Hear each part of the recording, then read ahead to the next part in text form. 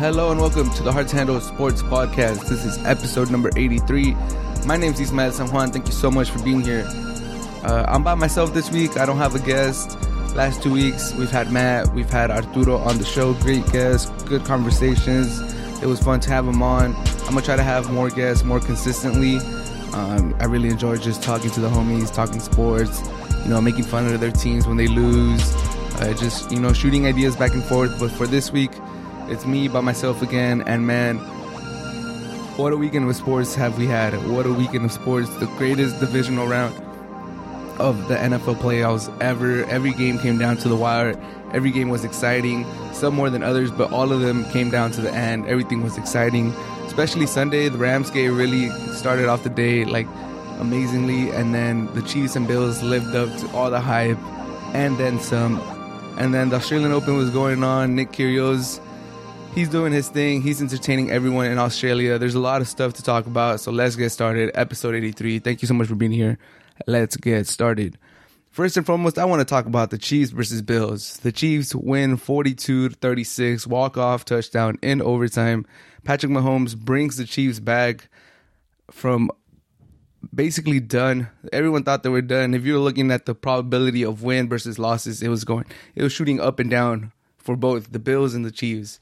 So credit to Mahomes, credit to Josh Allen. Both of them probably played a perfect game on both sides. You can't really look at Josh Allen and say that he needed to do more. You can't look at Mahomes and say if you would have played better, it would have been easier for game for the Chiefs. I think both quarterbacks played to their potential, left it all out on the field, and it was just incredible. Those last 2 minutes where the Bills took the lead, and you're like, okay, that's it. There's no way the Chiefs come back, and the Chiefs score a 50-plus yard touchdown to Tyreek Hill, and you're like, okay, they probably left too much time for the Bills, but can the Bills do it? This is going to be the moment for Josh Allen. Stephen A. Smith was tweeting that if Josh Allen does it, he's going to be the new Tom Brady. He's the new Tom Brady if he gets this done. Josh Allen drives them down again, gets another touchdown to Gabriel Davis, shout out to Gabriel Davis. He lost, but he had a performance of the lifetime, 8 receptions, 201 yards, 4 touchdowns, a postseason record. So Gabriel Davis, he finished the year really strong in the regular season, and he came alive in the postseason. Unfortunately, he's out now, but don't forget about Gabriel Davis. If you play fantasy football, he might be a sleeper for next year. Keep an eye on Gabriel Davis. But when Josh Allen drove down for that touchdown to Gabriel Davis with 13 seconds left, it was pandemonium. If you were on Twitter during any of the last 2 minutes of the Buffalo Bills with the Chiefs, that was all that anyone was talking about. This game was ridiculous. I saw a statistic that said that in Kansas City, 90% of TVs were tuning into the game. That's crazy. And if I was to say a rough estimate, I would say maybe around half of the U.S. was watching. The whole world was watching. It was incredible. It was magnificent. It was must-watch TV. It lived up to everything that I ever wanted from this game. When I was talking to Arturo, I made the connection to the Lakers versus Clippers on how the Bills and the Chiefs was a hyped up matchup before the season started. We all wanted to see it. The Bills got embarrassed in the AFC conference game last week. They were talking about the Chiefs. They were talking how they're obsessed with the Chiefs. They want the Chiefs. They're building their team to beat the Chiefs. They beat them in the regular season. And you're like, okay, hopefully they meet up in the playoffs. It's never a guarantee that they're going to play each other. Sometimes the matchups have to fall. And we did get to see it in the divisional round, probably a round too early than we would have expected or wanted.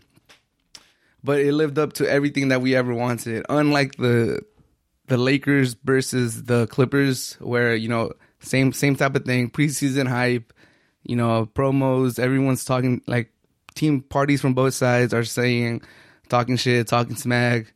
Everyone's hyped up. Everybody wants to see it in the playoffs. And it never happened. So I was just glad that the Bills and Chiefs did happen. And once it happened, I was like, man, I hope they live up. I hope they live up to it. And they did, man. Oh boy, did they do it.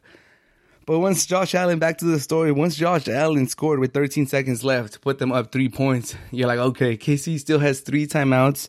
It's Patrick Mahomes. It's Tyreek Hill.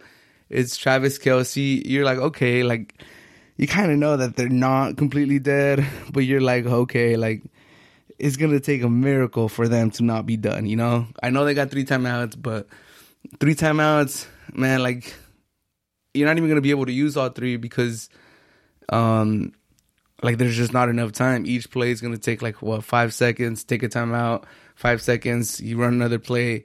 That's it. Your third timeout, you're not going to take it because the time's going to run out. So you're like, okay, like, the Bills just got to, tackle someone in bounds, and it's over. And, they kick it out of the end zone. They get the ball at the 25. Little quick play to Tyreek Hill. He gets like a quick 18 or a quick 20. And then down the seam, he gets Travis Kelce. He gets another 15. And you're just like, oh, my God, they really did this. 49-yard field goal. Goes down the middle. Overtime. Chiefs win the coin toss. And at this point, you're like, okay, yeah, they're going to win this. There's no way they give the ball back to the Bills. And sure enough, they drove down the field methodical on the number 1 defense and scored the game-winning touchdown to Travis Kelce, and game over. And I know a lot of people are complaining about, like, everyone enjoyed the game. Everybody wanted to see this keep going, especially with the last 2 minutes where it was just a back and forth. It was pandemonium. Like, the stadium went from being super happy, defense, Bills score. All right, Chiefs, come on, let's do it. Mahomes has got this. Tyreek Hill scores. Boom, pandemonium. Arrowhead goes crazy. Josh Allen starts driving the Bills down the field. The stadium gets quiet. You're like, oh my God, they're going to beat us. Boom, they score the touchdown. Stadium goes quiet. Mahomes takes him down the field, gets the game-tying field goal. Again, pandemonium in the stadium. He's just loud. And then it was just ridiculous. So I get how everybody wanted to keep it going. Everybody wanted Josh Allen to get a chance to respond. I get it. I completely get it. I kind of wanted Josh Allen to get a chance to respond too. But then we get to the point where it's like, okay, like, these 2 juggernauts caught fire, right? Both teams caught fire. We might have never gotten an end if you just keep giving the other guy a chance to match it. We could have just kept going and going and going. So I don't know if you guys remember this, but before, the overtime rule was whoever scores first wins. It didn't matter if it was a touchdown or if it was a field goal. You just had to score, and that was it. Game over. And people thought that wasn't fair, so then they changed it to, okay, you can no longer win with just a field goal. If you score a field goal, the other team gets a chance to respond. And I think that's as good as it gets. Because if you keep changing it, then at some point it's gonna get to like the college football overtime, and that's too gimmicky. That's not really even football. Like you're just playing offense and defense. You completely eliminate special teams. And I think I personally, once they changed the rule, I really like the rule. Once we went from just anything wins it, you could just get a field goal and it's over, to okay, if your defense gets a stop, holds them to a field goal, then you get a chance to respond. If you score a touchdown, it's game over. If you score a field goal, it's, sudden death. Whoever scores next wins. I like that stuff. I like it. I think if you just keep changing it and change it, you're just going to prolong the game. There's going to be more injuries. There's going to be, you're going to lose more star players. And, God forbid something happens to one of your favorite players. Like, who's to say that if you just let the Chiefs and the Bills keep going at it, these guys are just going to keep getting fatigued, and God forbid something happens to Josh Allen or Mahomes. And now what? We're just left with, one of these teams losing their star quarterback because they've played, 48 minutes plus another 12 in overtime. Or if you just keep it going, or 60 minutes actually. I was thinking NBA. 60 minutes plus another 15 in overtime, and then you just keep it going 75 minutes. It gets to a point where it's like, all right, these men are trying to kill each other on the field. Like, I think the rule is correct. It's unfortunate that it happened to Josh Allen. It's unfortunate to the Bills though that they let the Chiefs get to field goal range in 13 seconds. And I think it is what it is. The Bills had to stop the Chiefs to a field goal to give Josh Allen a chance. They couldn't do it. They pay the consequences. The Chiefs had to execute, and they did at home. It happened to the Chiefs versus the Patriots. And I know people are just like, oh, but, we were complaining back then too. We want the rule changed back then. I get it. If anything, maybe just for the playoffs. I don't think this would make sense for the regular season. Like, what if you have 2, 3, 4, 5 overtime games? Like, we know teams do go to overtimes multiple times in the season. I think the Raiders went to overtime 4 times during the regular season. Just imagine if those games just keep getting prolonged and prolonged and prolonged. So I think maybe I could see the playoffs postseason get a little tweaked or something, but I think for regular season it shouldn't get moved. And honestly, if I had a vote, I would just leave it how it is. But overall, Kansas City Chiefs versus Buffalo Bills. Whew, man, just thinking about it is just bringing me excitement again. It was just a roller coaster of emotions. I can't even imagine how the fan bases for these two teams felt during the game, like the highs and the lows. Like I kind of felt it as neutral, as a free agent fan. I felt it like, whoa, the Chiefs are done. Like they turned their season around just for nothing. Oh, the Bills, they got the revenge. Oh my God, the Chiefs came back. You can never cut them out. And then, oh my God, Josh Allen has arrived. He's going to, slay the dragon. And Mahomes is crazy. It was just pandemonium, insane. I hope you guys watched the game. I hope you guys tuned into it live. I hope you guys were reacting on social media, because that in of itself, it was a beautiful moment. As a football fan, as an NFL fan, to culminate the divisional round with this game, with all the highs and lows, it was just amazing. I completely and thoroughly loved it. And NFL's king, especially in the U.S. Nothing can touch the NFL. Oh my God. I'm excited for this conference championship weekend. Chiefs versus Bengals and Rams versus 49ers. That's going to be amazing. But Bills and Chiefs, they lived up to it. And we get, 10 plus years of this. Josh Allen's 25. Mahomes is 26. Man. And people were like, everyone kept talking about the AFC. The AFC is so stacked, man. Mahomes, 26. Allen, 25.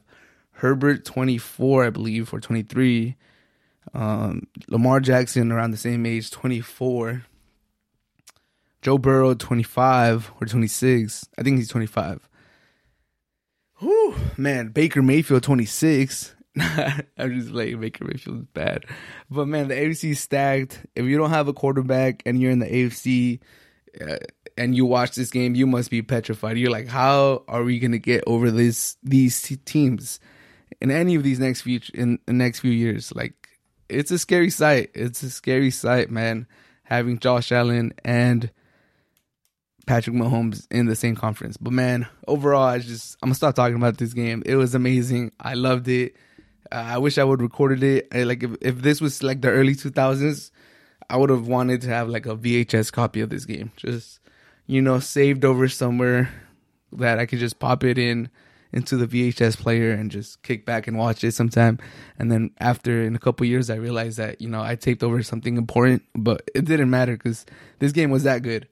Rams versus Buccaneers was the game of the year for approximately 3 hours till the Bills and the Chiefs topped it right after the conclusion of the Rams and Buccaneers. But, man, this game was also ridiculous, and it would definitely be in the contender for game of the year if the Bills and Chiefs hadn't just gone berserk and hadn't just, done some historical stuff. But the Rams were in thorough control. It looked like the Rams were going to run away with it. The Buccaneers, it looked like, they took the Rams lightly, or they weren't ready, or I don't know what happened, but the Buccaneers were not ready for this game. The Rams should have blown them out of the field. They should have sent, shockwaves through the NFL. They would have sent a message. The Rams are here. They're probably going to host the Super Bowl. Super Bowl's in SoFi. They're going to run through the NFC. Whoever comes through the AFC is going to have, a big task. It's going to be a tall order to beat the Rams. There's going to be a lot of, hyperbole headlines if the Rams would have just executed how they should. They had chances to really blow the game out of the water. Akers could have punched it in before the half and he fumbled. Cooper Kupp fumbled. Akers fumbled again. Bad snap over at Stafford's head. There were so many mistakes the Rams had. And even then, they still had a comfortable lead. And the Buccaneers made it a game, came back, vintage Tom Brady, just finding a way to bring his team back. And, honestly, I was watching this game, but I was also, it was a beautiful day in San Francisco. I was enjoying the sun. I was out and about with my friends. We were getting food. We were playing a little tennis. I had the game on the side. I was just chilling, relaxing, watching the game, enjoying the sun, having a good Sunday fun day. But, I was, keeping track of the game as any NFL aficionado would do. And, I was keeping track. All right, the Rams take the lead. Buccaneers only have a field goal. Rams score again. Buccaneers can't get anything going. Just keeping it on my phone. I'm like, okay, looks like the Rams are going to win, but obviously you can never count out Tom Brady. And you start thinking like, okay, you can't count out Tom Brady. And you start getting to the end of the third, beginning of the fourth, and you're like, they got to make their push. They got to make their push if they're going to have a chance. 27-3. We all know the Super Bowl that Brady came back 28-3. And you're like, people start tweeting about it. People start talking about it. Don't count Tom Brady out. We've seen this movie before. Colin Cowherd, even though we've seen this movie before, Colin Cowherd was like, there's no way this happens. There's no way Tom Brady brings them back. This game's done. And then the Rams get a field goal, get a fumble, get a touchdown. And you're like, whoa. All of a sudden, it's like 13-27. You're like, whoa. It was just 27-3. Now it's 13-27. 2-possession game. Still, plenty of time in the fourth quarter. Like, are the Rams... at that point, the Rams definitely must have felt like, like, did the Giant just wake up? Did we wake up the beast? Is Tom Brady going to have another episode to his Man in the Arena? Like, are we just going to be in the Man in the Arena, like, season 2? Like, that's how it felt. And, I know Ram fans were definitely scared. At the end of the game, most of them were like, never in doubt. Like, we knew we were going to win. But I know they were clenching, man. I know they were clenching. And then the Rams went down and they missed a field goal short. A 47-yard field goal short. And you're like, what? How do you miss short on a 47-yard field goal? But the Rams didn't take advantage. I mean, the Buccaneers didn't take advantage. They went like 3-and-out. They had to kick the ball back. And you're like, okay, that's it. Game over. Buccaneers had to, they had to capitalize on it. There's like 6 minutes left. You guys got to score now. And they couldn't. They send it back. They waste all their timeouts. They get the ball back using all their timeouts around 4 minutes. They got to score quick. And Ramsey gets burned. Just gets dusted. And, a lot of people have been talking about Ramsey versus Diggs, and I do think Ramsey's better. Diggs, kind of gives up too many big plays. But damn, Ramsey just got cooked by Mike Evans. Mike Evans scores a, 55-yard touchdown, something along those lines. Makes it a 7-point game with like 2 minutes, like 3 minutes and 20 seconds left, something like that. 7-point game. Rams, if they get one first down, it's over. But you're like, wow, Brady again bringing his team back. And you're like, okay, Rams, one first down. You could ice this game. And I remember I was walking back to my car. My roommate Miguel was next to me. And the Rams had just gotten the ball. And I jokingly said, fumble, just to mess with him, just to see his reaction. Because at that point, I had been relaying the information to him. I had been showing him the game on my phone. And, we're keeping up. We're like, no way. The devil's going to do it again. Tom Brady's going to do it again. And as soon as it became a one-possession game, we're like, dude, he's going to do it, huh? He's going to do it. Like, he can't keep getting away with it. He can't keep getting away with it. So we're all, just reliving all of our past traumas as, Miguel's a Raider fan and I used to be a Charger fan. We're all just having PTSD as we're walking back to the car of Tom Brady coming back on our teams. And then, so I was just joking. I tried to make a joke. Like, I don't think the Rams had even run their first down play once they got the ball back up 27-20. And I was like, oh, fumble. And he's like, no way. And I was like, nah, I'm just kidding. Like, nothing has happened. And then we got to the car and we sat there watching the last few minutes. And Cam Akers fumbles and gives the ball back to the Buccaneers. And you're like, oh my God. It really happened. Like, how does this keep happening? And my friend Arturo, who was on the show last week, he tweeted that it's so obvious the deal that Brady made with the devil. And you're like, Like I'm starting to believe it. Like, how does everything always just happen? How does Brady's defenses always force a turnover, always give him a short field, always like allow him to stay in the game? And then you're thinking like, okay, like now the Buccaneers got to play it smart. They can't score too quickly because then the Rams are going to get the ball back. Like, they're for sure. It wasn't even a question like if they're going to tie it 27-27. You kind of just knew they're going to score 27-27. They just can't leave too much time for the Rams. And, you know, they made their way down to like the 12. They got like a 4th and 1. And they punched it in. Fournette, 4th and 1. Made a player miss. Found the seam on the right, wide open, touchdown. Buccaneers tie the game, pandemonium, stadium's going crazy, Twitter's blowing up. Tom Brady does it again, the GOAT. Tip your hat to Tom Brady. Man in the Arena season 2. This man's never going to go away. He can't keep getting away with it. Yes, he can. He's the GOAT. Defenses always pull through for Tom Brady. And you're just like, wow. Like, that's insane. The Rams are really pulling an Atlanta Falcons. But Sean McVay trusts Stafford, gets sacked on the first play, takes the timeout, and then busted coverage. Or before that, he found like a first down pass to Cooper Kupp, busted coverage, like 40-yard gain. Matt Gay for the win. Rams win. Crazy, crazy game. Exhilarating, exciting, edge of the seat type of game. Whew, man, that was crazy. That was insane. That was an amazing game. Would have been probably the game of the year if it wasn't for the Bills and Chiefs topping it just a few hours later. But man, Rams versus Buccaneers, that was amazing. That was a great game. If that's Tom Brady's last game, you know, vintage Brady bringing his team back, making it interesting, striking fear in the other team, you know, making them question like what reality even is. Like, we were just up 27-3. How is this man tied of the game? They weren't doing anything. Von Miller and Aaron Donald were just eating their line alive, and now they're tied. Like, how does this even happen? But you know, Tom Brady, the wizard, almost did it again. And that segues that was a great game. Congratulations to the Rams. They play the 49ers at home this weekend. I'll touch on that maybe in another episode. But I do want to talk about Tom Brady because, you know, he's been talking about retiring. This is one of the lead-ups to the game. Tom Brady, this might be it. He might call it.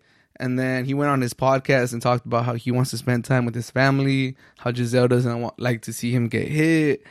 And he's old and he has kids now and they're getting to an age where he wants to spend time with them. And, man, everything just seems to point that Tom Brady is going to retire. Tom Brady's going to retire. I feel it. You know, with the documentary coming out, everyone's like, why is this documentary coming out when he's not even done? Like, he should have waited for his career to be over for him to drop this great documentary. But, you know, he's still writing his book, his chapters of his NFL career. But, you know, what if he knew this was it? What if the reason the documentary came out this year is just, instead of having a farewell season, instead of having a farewell tour, we could just, you know, enjoy his career episode by episode on his last season. And I think he changed the light in a lot of people's mind. I know he changed how I view him, especially with the last 2 years with the Buccaneers. In my opinion, he became more likable. He showed a little bit more of his personality. He wasn't just a robot. He really he looked like a fun guy. And, you know, he made a TikTok. He made a Twitter. He made some funny TikToks. He made some funny tweets. Yeah, he went on to the Manning cast. He really shined and showed his personality these last few years. And I think separating him from Belichick was good. You know, they will always be tied hand in hand, and they will always be known as the Patriot way. But these last 2 years really helped us see who Tom Brady is. And, you know, he terrorized most of the NFL for years and years and years. And if you're almost any team in the NFL, you kind of probably hate this man just because he's won so much and your team hasn't, especially if you're the AFC, especially if you were one of the good teams. I think I've said this in another podcast explaining why each team would hate Tom Brady. And, you know, if you're in the AFC East, obviously you don't like him. He punished you. He owned you for 20 years. If you're the Colts, you probably don't like him because, you know, he took care of Peyton Manning. He prevented you guys from winning championships. Same thing goes to the Steelers. Same thing goes to the Ravens. You could have had more chips if it wasn't for Brady. The Chargers, same thing. Chiefs, AFC Championship game, same thing. You probably don't like him. And you can just keep going on and on and on and just start thinking about why your team didn't like Tom Brady. But like I said, these last 2 years with the Buccaneers, the documentary, his personality, social media game, it's really helped change the light on Tom Brady. So I, for one, will say that I'm going to be sad. And I don't think I would have said that before. He was just the enemy. He was just, you know, a cheater. He had all these scandals. But I must admit that if Tom Brady retires, it's going to be a sad day. And I've came to appreciate, you know, the career he's had. He's the GOAT. We're happy. I'm happy to have, you know, watched the NFL. Basically his whole career. I've watched him go from a game manager to a prolific passer, to breaking the record with Randy Moss, to, you know, making 2 tight ends popular, cool again, to using running backs, to really pushing the envelope on, you know, passing running backs, and just being a warrior, man, bringing teams back. And of course, you know, still got to throw a little slight, you know, being advantageous, always having a good defense to back him up, and the refs giving him some few, you know, soft calls. But other than that, if this is it for Tom Brady, which I think it is, everything seems to point that he's ready to call it. He's ready to, you know, go be with his beautiful wife Giselle, enjoy his kids. What a great career, and I respect you, Brady. Great career, man. You honestly, probably for people that talk about this football, who like to go to the barbershop and talk about sports, who like to chop it up with their homies and just, you know, just talk sports, I think Tom Brady has been part of our lives for the last 20 years, more than any other quarterback. We've probably talked about him more than anybody else, just because he always wins. He always beats our teams. He's always in some controversy. He's just... He would always be talked about. So I know Tom Brady has had an impact in my life. You know, you always got to talk about Tom Brady. He's always up in the standings. And that always means he's in big games. He's in the Sunday night football games, Monday night, Thursday night. Anytime your team plays his team, if your team's doing good, Brady's team's doing good, marquee matchup. Whenever a team's doing good, they're playing Brady, marquee matchup. Your quarterback is doing good, he's playing Brady, marquee matchup. So if this is it for Brady, you know, enjoy retirement, do your thing, come back to California, enjoy retirement. But if it's not, you know, we'll welcome you back with open arms, Tom Brady. If Garoppolo still has a job, you know, I'm pretty sure Tom Brady could play till he's 60 and still be better than Garoppolo. And that should segue to my topic, 49ers versus Packers. 49ers beat the Packers 13-10. This is definitely a black mark in Aaron Rodgers' career. The fact that he loses to Jimmy G again. The fact that the Packers only put up 10 points. The fact that they scored their touchdown on their first drive and only put up 3 points the rest of the way is pathetic. It's embarrassing. And I couldn't believe it happened. I'm not like a Green Bay Packer fan per se. I'm not a Niner fan. But I did draw the Packers in a pick'em or in a randomizer for the playoffs. So if the Packers would have won the whole thing, I would have made some money. And I did predict the Packers versus the Chiefs in the Super Bowl. So I was like, before the season started, so I was rooting for the Packers to get at least to the Super Bowl and possibly win it, make me some money. But Aaron Rodgers, it just seems like he's a regular season quarterback. He has all the accolades. He's about to win his 4th MVP, back-to-back MVP, 13-4 season with the 13-3 season, 2 13-3 seasons right behind it, 13-3, 13-3, 13-4 since Matt LaFleur came in. But they lose to the 49ers, and they just couldn't get it done, man. They couldn't get the offense going. It looked like Aaron Rodgers had tunnel vision the whole game. He was just looking for Devontae Adams. 49ers did nothing. They had one good drive. They got into the red zone, and Jimmy G threw that interception. Jimmy G was asking to throw the game away. He threw a couple ducks to the flat where the running back was, and he doesn't have a cannon of an arm, so whenever he's trying to check down to a running back, the ball seems to just hang up in the air. And there was a couple of times where it looked like the ball was going in slow-mo and the running back's waiting, and if the cornerback's a little more aggressive, a little bit more assertive, he could intercept the pass and it's a pick six and, game, set, match. And a couple of times the Packers cornerbacks just kind of let up. I think they were scared that they wouldn't get there and they would just leave the running back a big gap. So instead of, being assertive and going for the pick, they kind of just let up and went for the tackle as soon as he caught the ball. But man, Jimmy G, terrible. It was funny. I saw a tweet that said, Jimmy G is the only quarterback in NFL history that's losing money the further he goes into the playoffs. Like, the more footage we see of Jimmy G, the less teams are going to want him. Like, they're just going to look at him and be like, okay, we don't have all the talent that the 49ers have. We don't have Deebo Samuel, doing end rounds, running the ball. We don't have we don't have George Kittle. We don't have all these weapons that the 49ers have. We don't have that defense. We don't have their coach. There's no way we could get Garoppolo and plug it into our system and think he's going to do the same thing. Because, man, Jimmy G's atrocious. He's terrible. It annoys me that he keeps winning and he keeps going on and on and on. And, I live in San Francisco, so I know how much San Francisco 49er fans just despise Jimmy G. And they know that he's going to hold him back, and they know that they're probably not going to win with him. And I think that just makes the loss so much worse for the Packers. The fact that the 49ers looked like they were holding Jimmy back so he wouldn't lose the game for them. They knew that at any point Jimmy G could just throw the game away, so they were just trying to limit him and just stay in the game. Don't let Jimmy G make any mistakes and really put this game out of reach.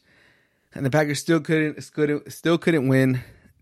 And Aaron Rodgers' illustrious career, he's only been to one Super Bowl. He did win it. Thankfully for him, he won the one Super Bowl that he went to, because I can't even imagine the pressure he would be in right now. Age 37, age 38, he had 0 rings and he had no Super Bowls. Thankfully for him, he did win that Super Bowl, or else, man, it would be insane if he had none, because the Steelers did have a chance to win that game. It was a good Super Bowl, I remember. But since then, Aaron Rodgers is like 0-3 or 0-4 in NFC championship games, conference championship games. And there's a soundbite of Aaron Rodgers, I believe, losing to the 49ers back in the day, saying, "Oh, if this was in Lambeau, if this was in 20-degree weather, it would be a different story." Well, we got to see it this weekend. I think it was like 3 degrees outside. It was snowing. It was ugly. And the Packers still couldn't get it done. And now there's questions if Aaron Rodgers is going to retire, if he's going to come back with the Packers, if he's going to force a trade.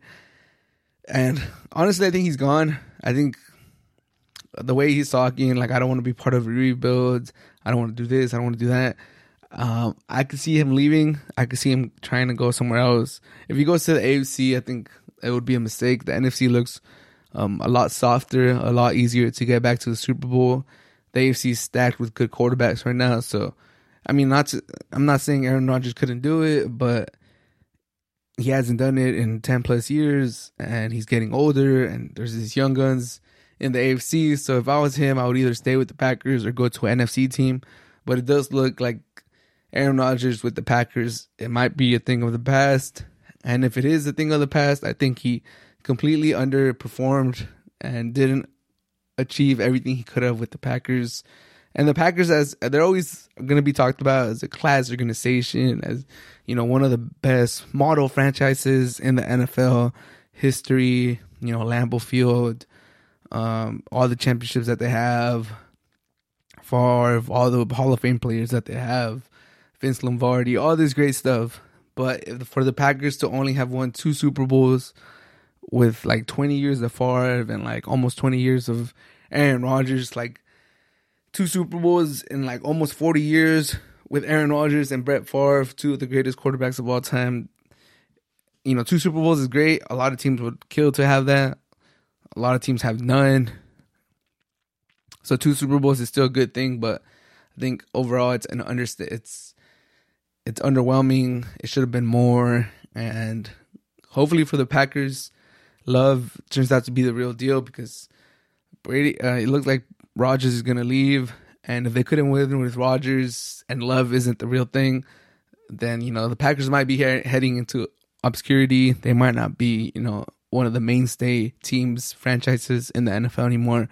But overall, I'm just shocked that the Packers lost to the 49ers, to Jimmy G, the mediocre, middle of the pack, probably in the 23rd, 25th best quarterback in the NFL. I can't believe they lost to that guy. It's embarrassing if you're a Packer fan. Arturo said he was going to delete all his social medias from the last podcast. He's a Packer fan. He's still there. He's still there on Twitter. So if you guys want to tweet at him and, talk some shit for the Packers losing, I'll put his Twitter handle in my description or something. Nah, I'm just playing. Don't harass him, man.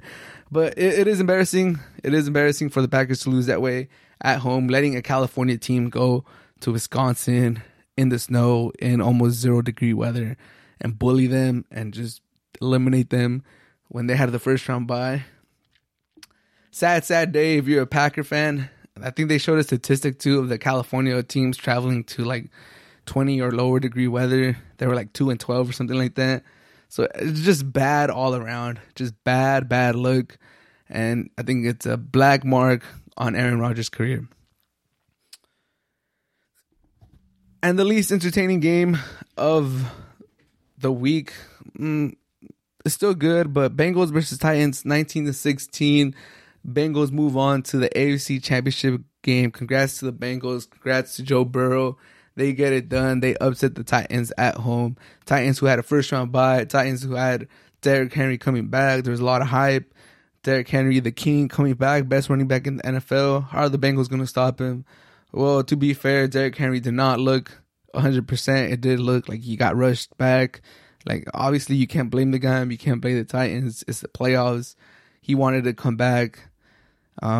They put like metal on his foot to help it heal. They did a lot of stuff. We'll see how he comes back next year. He definitely didn't have the same burst or pop or strength even when he was running. He didn't strike fear in the Bengals like he would have if he was 100%. Hopefully, King Henry is back next season and better than ever. Hopefully, he another 2,000-yard season. Fuck it. But we could obviously tell that he was not 100% and he was toughing it out for the team. So respect to Derrick Henry for even trying to go at it, even, being out there on the field. It shows a lot of good. It shows the type of player that he is. So shout out to him. But it's going to be hard for the Titans to win anything, to do anything, to get to a Super Bowl, to win the AFC when Ryan Tannehill is your quarterback, man. He fooled everyone. He had a few good games. He was a quality game manager, but there's a reason he didn't work out with the Dolphins. There's a reason he's not one of the top quarterbacks. He turns the ball over too much, man. And if you're at that level where you're not a game changer per se, where you're not one of the elite quarterbacks, where you're not a top elite franchise quarterback, you can't be turning the ball over, man. You got to keep a clean game. You got to not force the issue. You got to give your team a chance because you're not the star. You kind of just got to steer the ship. Let your running backs, set the pace. Let your running backs win you the game. Let your wide receivers get some yak. And Ryan Tannehill, honestly, he cost the Titans the game. He had three interceptions, only 220 yards passing, one touchdown. The touchdown, I do got to give him credit. It was a beautiful throw to A.J. Brown. So gotta give him credit there. I believe it was to tie the game. So gotta give him credit there. A.J. Brown balled out, 5 receptions, 142 yards, 1 touchdown. He's a star. Julio Jones. We never got the big game from Julio Jones. 6 receptions, 62 yards. I don't know if that's on him. If it's on Ryan Tannehill, I would lean Julio Jones because he's been hurt so much these last few years. But overall, the Tennessee Titans disappointed this season. Yeah, they were the number 1 seed. But, they never really got going on offense. A.J. Brown and Julio Jones never had a big game together. They were never like the force that I thought they were going to be. Ryan Tannehill definitely had a down year. And that contract is not looking that good. And it's starting to look the more we go into the contract, the more years we get of Ryan Tannehill as a starter with the Titans. That lust, that initial, gratitude of Ryan Tannehill turning his career around, revitalizing his career with the Tennessee Titans, that rosy glasses that we look at Ryan Tannehill, we're like, oh my God, it's so good for him, good for the Titans to give him a chance and turn his career around. Look at him, look how many touchdowns he has to interceptions. Look how many wins he has since he became the starter for the Titans. Like all, everything that people have given Ryan Tannehill credit for and given him, his flowers for. The more we get into his career, it gets to the point where like, okay, it's all good. It's all great. Good for the Titans. They're a relevant team again. They're going to consistently make the playoffs. They have a nice roster. They have the best running back in the league when healthy. They have an elite number 1 wide receiver with A.J. Brown when he's healthy. But you started thinking like, okay, Ryan Tannehill, good for him. He stepped it up. He definitely is playing better in this part of his career than at the beginning. But he can't really win you games. And if you look around in the NFL, even just the AFC, you're like, okay, can we win with Ryan Tannehill? Like, can we do it? And the more I look at Ryan Tannehill with the Titans, the more it reminds me of Alex Smith with the Chiefs. Alex Smith had Tyreek Hill. Alex Smith had Travis Kelce. He had a good coach. He had Andy Reid, and he made the playoffs. The Chiefs had good records. They would win the division. They would even have big leads in the playoffs. But you never really thought that they could win it. You never really thought that they could stack 3-4 wins together and win the Super Bowl. They met up against the Patriots. You never thought they really had a chance. Even when they had the big lead against the Colts, you were like, okay, like the Colts could come back on them, and they did. They lost to the Tennessee Titans and Mariota. And the more I see the Titans, the more I'm seeing the Alex Smith Chiefs. And then don't get me wrong, I love Alex Smith. I think he's a good quarterback. I like how he turned his career around. And similar to how Ryan Tannehill turned his career around, Ryan Tannehill had to leave and go to the Titans. Alex Smith had to wait for a coach to give him a chance in Harbaugh and really, bring stability to his career. But the more I see Ryan Tannehill with the Tennessee Titans, the more I see Alex Smith with the Chiefs. Just a good game manager, gonna have decent stats during the regular season, gonna have a pretty decent touchdown to interception ratio. He's not gonna be one of those terrible quarterbacks like Jimmy G or Baker Mayfield. He's gonna be steady. He's gonna be all right. The moment that you need him to do a little bit more, that's when it's gonna get ugly. That's when it's like, okay, we need you to go 4 wideouts and drive us down the field. Running game's not working. Your star running back's hurt. We need you to put the load on your shoulders and take us home. That's when it gets ugly. That's when they show their true colors. That's when you're reminded, okay, I don't have the guy. I don't have the franchise quarterback. I don't got the head honcho. Then it sucks. I mean, it's not the end of the world. I do think making playoffs is better than not making playoffs. But at some point, it gets tiring just losing in the first round or making the playoffs and knowing you can't win. So at some point, I think the Tennessee Titans are going to have to draft the quarterback of the future and move on. Especially if you see across the field, you see Joe Burrow and what he has done to the Bengals. The Bengals who were like the laughing stock of the NFL just a couple years ago, and now they're in the AFC conference game. So I think what I learned from this game is that Ryan Tannehill is just officially not the guy.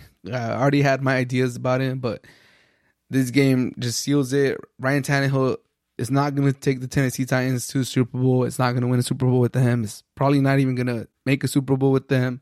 And if the Titans want to really be a contender, really take advantage of Derrick Henry's last few years as an elite running back, because running backs, they fall off a cliff pretty quickly, and really take advantage of A.J. Brown and get any juice out of maybe the last 2-3 years of Julio Jones. We'll see how much he has left. They got to get a real quarterback. And there's going to be some available in the market. Ryan Tannehill is not a bad piece to throw in the trade. So they might want to look into that. I don't think they will. I don't think they'll attract a quarterback like that, but they definitely got to consider that. And for the Bengals, just, not the prettiest game. Burrow had some interceptions too. The difference between Burrow throwing an interception and like Tannehill throwing an interception is like Joe Burrow, he'll win your game. His arm talent's there, and you'll win because of him. And if he makes a mistake, you're like, okay, like we still kind of winning because of you, and you're just being aggressive. When Ryan Tannehill throws a pick, it's like, okay, bro, just don't mess it up, bro. Don't mess it up. Like, you just can't mess it up. You can't mess it up because you can't bring us back. So there's a difference. So Bengals showed some resiliency. They did beat the Chiefs in the regular season. It's going to be a great matchup. But what I learned from this game is just Ryan Tannehill is not the guy. Sean Payton is stepping away after 16 years with the New Orleans Saints. He will no longer be the coach for the Saints. This is breaking crazy news. Sean Payton just completely turned around, not just only that team, but that city after Katrina. They really just, him and Drew Brees really just revitalized New Orleans, the city, helped them get over a tragic event, and brought stability to that franchise, made the Saints a mainstay, made the Saints one of the important teams in the NFL. So shout out to Sean Payton for that. Shout out to Drew Brees.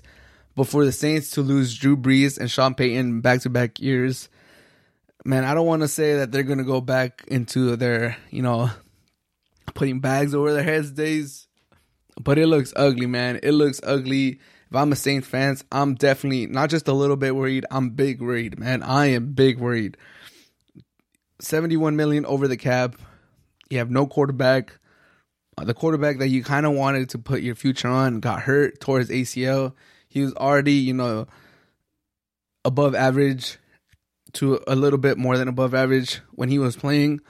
And that was with Sean Payton being the offensive coordinator or being the play caller. That was Sean Payton being there, being one of the greatest offensive minds in the NFL right now and in the NFL history. So that's what you guys had going with Sean Payton. But now Sean Payton's gone. How is Winston going to come back from his ACL injury? Is he even going to resign with the Saints? You got Taysom Smith, who we know is not an NFL quality quarterback. You got a lot of people with big contracts. You're over the cap. You got to cut players. You got to work the books.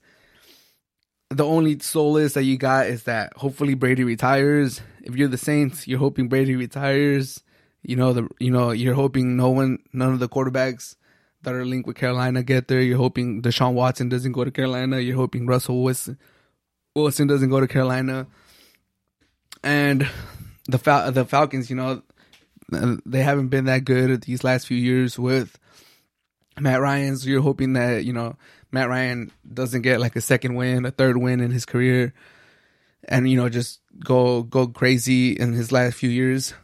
That's what you're hoping for if you're the Saints. And maybe you hire one of your in-house coaches and they're able to carry that magic that Sean Payton had. But it's going to be tough shoes to fill, man, because Sean Payton, he's one of the best coaches in the NFL. He's a savant on the offensive side.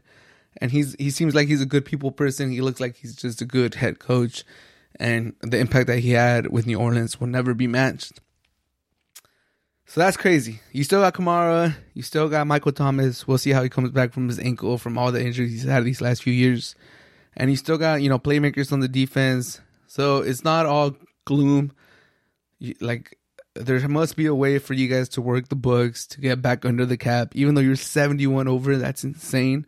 I don't know how that happened. I know how it happened. They pushed contracts back and now it comes back to bite them. But, round of applause for Sean Payton for turning that franchise around.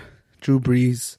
But like I said, if I'm a Saints fan, I'm kind of really worried that the Saints just become the laughing stock of the NFL again. Hopefully it doesn't happen because the Saints have dope-ass uniforms. So whenever they're in primetime, whenever they're in a marquee matchup, it's always nice to see those unis. But man, it could be bleak. It could be bleak for the Saints. Russell Wilson had put the Saints as one of the teams he would get traded to. But without Sean Payton, I think that becomes a non-starter right away.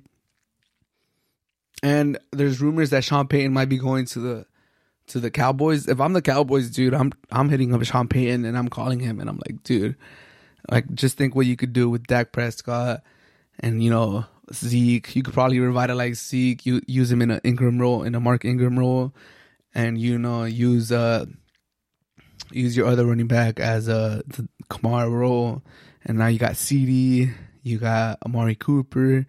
We'll get Gallup back up and healthy. We got these other wide receivers. We got Wilson. You could do this, man. We could run it back. You could run it back with the Cowboys. You've been in these offices. You've been in this franchise before. Let's get it done. I think that's what I would do if I'm Jerry Jones.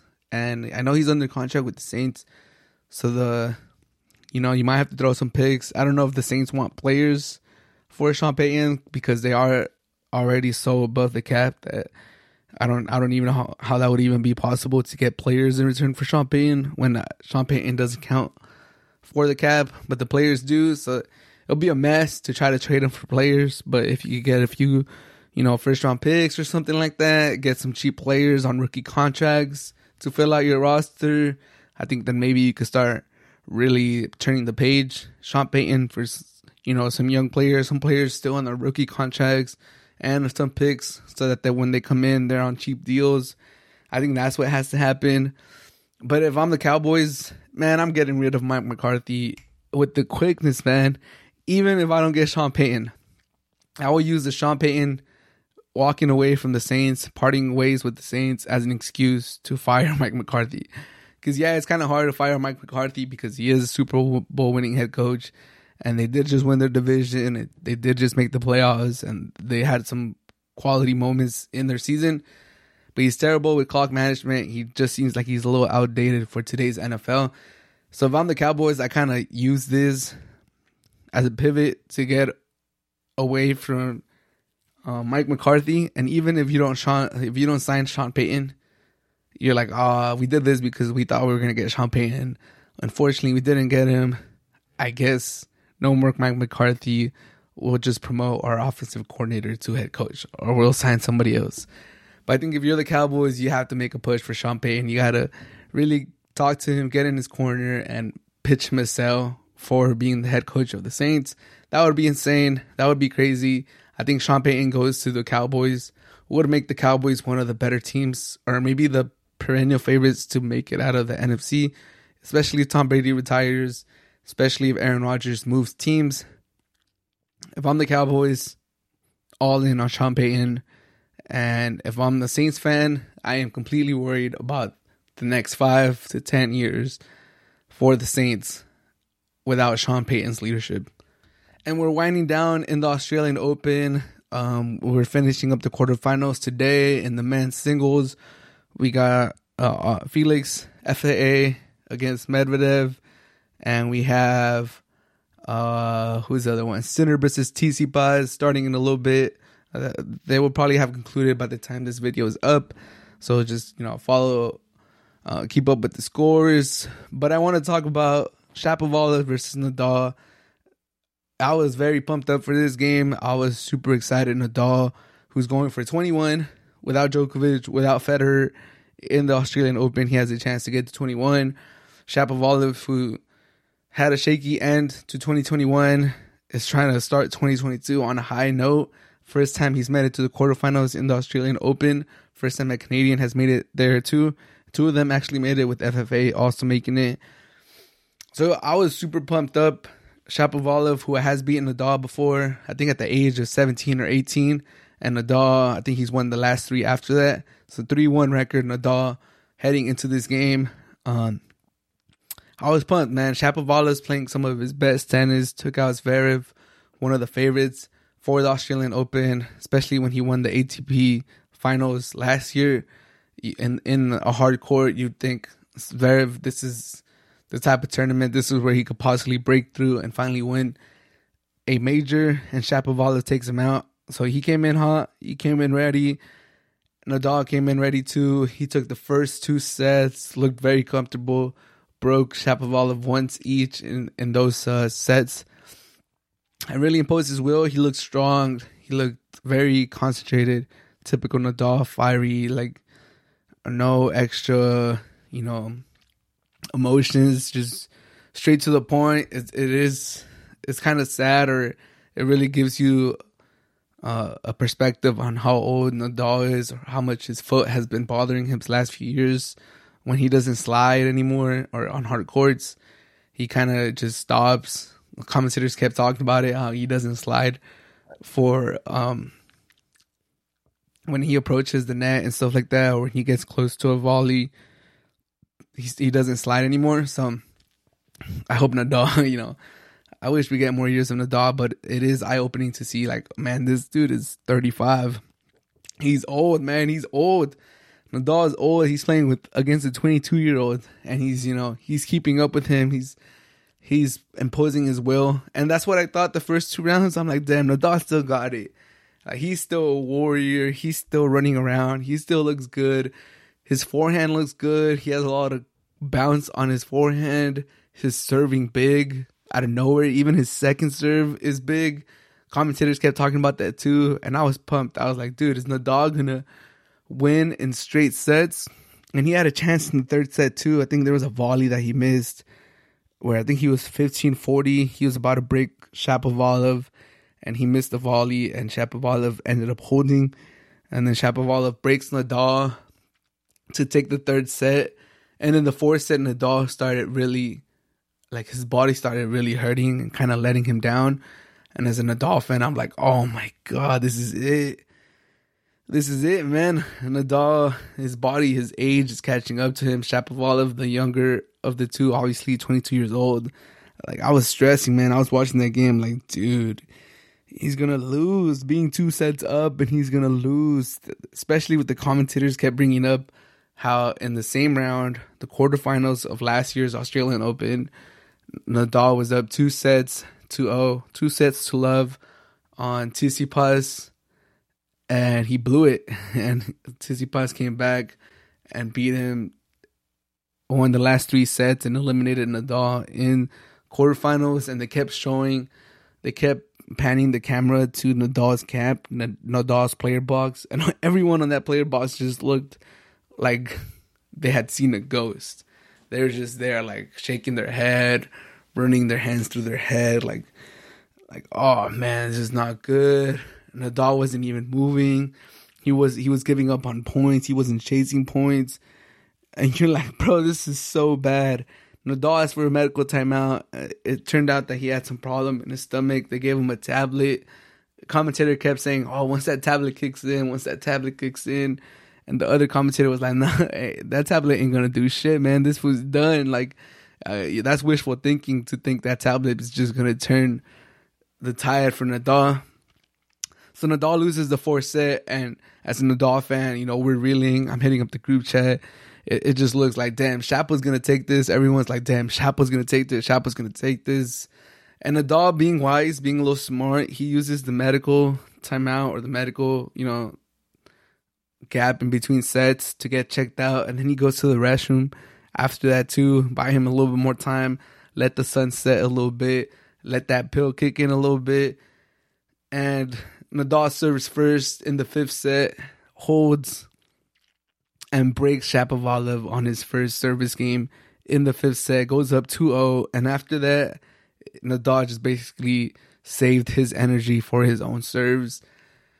I wouldn't say give up, but he did try to end the rallies quickly when Shapo was serving. If he would hit a winner or return a winner, it was all good. He'll take the points, but he was not going to waste his energy on Shapo's serve. He was content to let Shapo, win his serves, and Nadal was just going to hold for the victory. I think the closest Shapo came to breaking him back was in Nadal's second service game in that 5th set when it was 2-0 and Nadal was trying to solidify his break and make it 3-0. Shapovalov had a chance to break him or to make it interesting, and he couldn't. He couldn't break Nadal back. Nadal took the 3-0, and then after that, it was just, Nadal kind of not really expending too much energy in the Shapo serve and holding, and he held. Shapo kind of lost his composure too. Credit to Shapo for having a great tournament. I saw him live at the San Diego Open, and he is known, and I've seen him like in his career, and he is known for losing his composure sometimes. Like he's one of the most dangerous players when he's concentrated, when he's on his game. That backhand, one-handed backhand, is as sweet as anything, and his forehand, when his forehand's hot, he can serve big. He's very complete, but he's very erratic, and he could definitely like shank balls into the stands. And he kind of lost his composure at the end. He got a lot of unforced errors at the end. Was hitting the net a lot. Was shanking some balls into the stands. And in the end, Nadal is just, veteran. Got through the 5th set. And now he's in the semifinals. 2 wins away from his 21st Grand Slam. Shout out to Nadal. Congratulations for Chapo for making a deep run into the Australian Open, defeating the number 3 player Zverev. He almost pulled off the comeback against Nadal. He just couldn't close it out. Nadal found a win in the 5th set. The court was filled up with shade. The sun got a little bit lighter. And Nadal dug deep and just won it, man. And shout out to Nadal. In my opinion, my GOAT. Y'all might have your own GOAT. That's fair. I know most people are going to go with Djokovic. But Nadal is the one I've enjoyed the most throughout their career. So I'm happy for Nadal. And I hope he gets his 21st. And like I said, Chapo is an exciting young player. But continue to watch him. Continue to root for him. He was just going up against Nadal, one of the GOATs. And he just couldn't pull off the comeback. But the most entertaining part of the Australian Open 2022 has definitely been Nick Kyrgios, who's making his comeback, who's always known to be a spectacle, who's always known to be box office. Love him or hate him, he is pure entertainment. Just the tennis purists hate him. I think younger crowds, the younger generation loves him, loves the excitement and entertainment that he brings to the court, loves the energy he brings to the court. I'm on the side that really enjoys his tennis, that watches his highlights religiously on YouTube, that tunes into his matches just because he's fun, he's entertaining, he's different. He's just cool. I know there's people that are like, oh my God, man, he's disrespecting the opponent. He's doing all this. Man, he's having fun, bro. It's a sport. You're supposed to play to win, but you're also supposed to have fun. So I'm a Nick Kyrgios fan. If you get disappointed by that, or if you want to hate on me for that, that's cool, man. I like Nick Kyrgios. I was a Cuauhtemoc Blanco fan when I was little. That should say something. Ódiame más. I'm an America fan. Hate me more. That's the slogan for America. Ódiame más. Cuauhtemoc Blanco. Cuauhtemoc Blanco, if you don't know who that is, Mexican player, number 10, one of the most skilled players in Mexican history. He was known for being a hothead. He was known for, stopping the ball with his butt. Like, instead of just controlling it with his foot, he would turn around, let the ball bounce, and then it would bounce into his butt, and he would control it that way.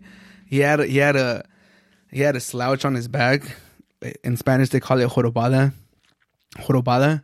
And sometimes they would send it past to him, and everyone knows that you could stop the ball with your chest. Just chest it down, bring it down. This man was funny. He would use his jorobada. He would use his slouch on his back. And the ball's coming in the air. Instead of chesting it down, he would turn around, use his slouch to bring it down. He would even give passes with this back slouch. He would just let the ball come, and when it got close, he would just arch his back. It'll bounce out. He was known for doing no look passes. He was known for whenever he got a foul, he would pretend to take the foul quickly.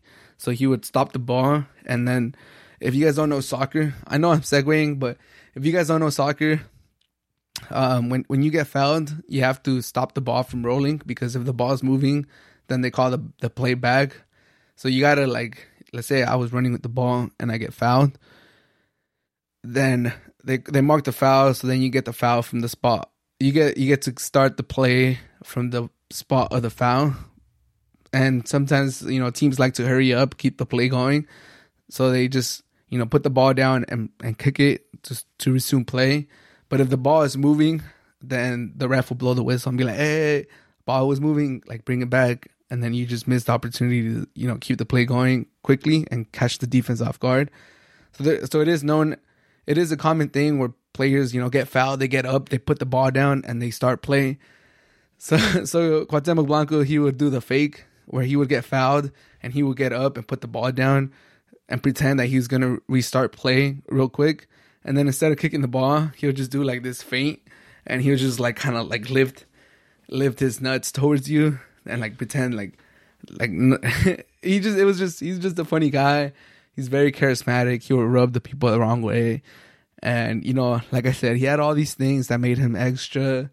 So, like, if you were an America fan, if you rooted for him, you would love the guy with all the theatrics that he had. But if you were another team, and he played for America, the most hated team in Mexico. So, like, he was that type of player in the most hated team in Mexico. So, if you were an America fan, you loved the man. He kind of exemplified everything the team represented. And if you were one of the other 17 teams in the Mexican League, you already hate America, the team, but then this guy that's showboating and he's doing like passes with his slouch on his back and he's stopping the ball with his butt and he's doing like back heel passes and he's doing like body feints where he's kind of throwing his nuts at you. You definitely hated that man. Without a doubt, you hated that man. Like with the bottom of your heart, a fiery hate. But I love that man. I was an America fan, and I loved all those theatrics. So Nick Kyrgios, for me, that's the type of player he is for tennis. He showboats. You know, he does all these funny things. Tweeners between the legs. No-look passes. No-look hits. These volleys. He spins. He gets the crowd pumped. He reminds me of Cuauhtemoc Blanco, I'm not going to lie. He's a showman. He's very skilled. We all know Kyrgios is one of the most talented players on tour. I apologize for the long segue, but I just had to get my point across as to why I appreciate Nick Kyrgios. And he has been saying that tennis is going to die. They need to embrace more personalities. They need to embrace, it can't just be like a white collar, like we're all just going to be robots and we're all just going to want to win. We're not going to have fun. We're all going to say the right thing. We're all going to be buddy. And, you know, tennis, I love tennis and I've gotten into tennis more in the past few years. But I think it is too buddy sometimes. Like you warm up with your opponent. You share the same locker room. You practice with each other in the off season. I've seen like little vlogs online where players share a house with like 6 other players and they all practice together and they all kind of live together. I think Berrettini and FFA, I've seen and some other girls on the WTA tour. They've all shared houses and I've seen some videos about that. And it's all cool. It's all fun.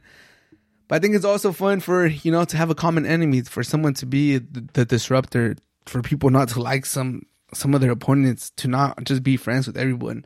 I think it's good for the sport. It's good to create, you know, like a common enemy, someone to root against, or if you like that type of player, someone to root for.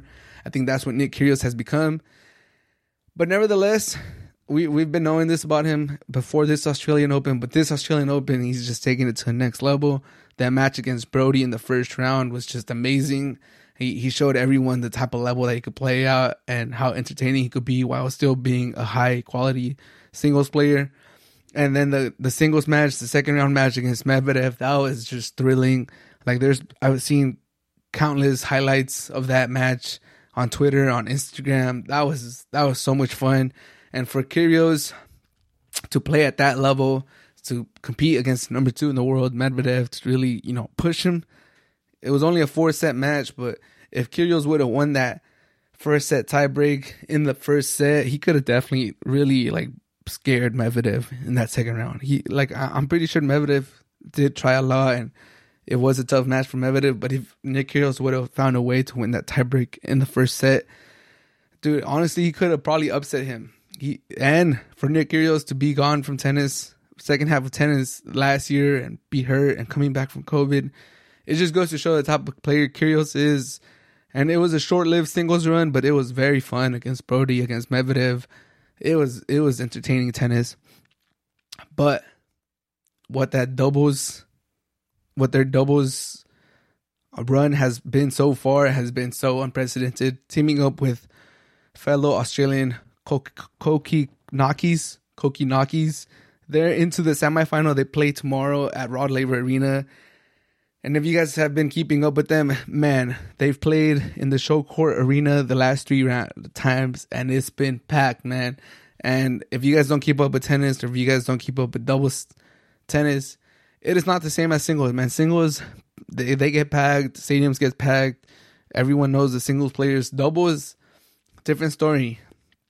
Still entertaining, still fun. I got to see some doubles action at the San Diego Open. Taylor Fritz was teaming up. I forgot who he was teaming up with, but I got to see some doubles action of Taylor Fritz. I think they ended up playing against the number 1 seed in this tournament. I forgot their names, but anyways, not a lot of people play or pay attention in the doubles. And for Nick Kyrgios and Kokinakis to be packing stadiums, bringing that energy has just been very, very fun. In Australia, they had to put the quarterfinal match of Kyrgios and Kokinakis against Putz and Venus. They put them on the main channel.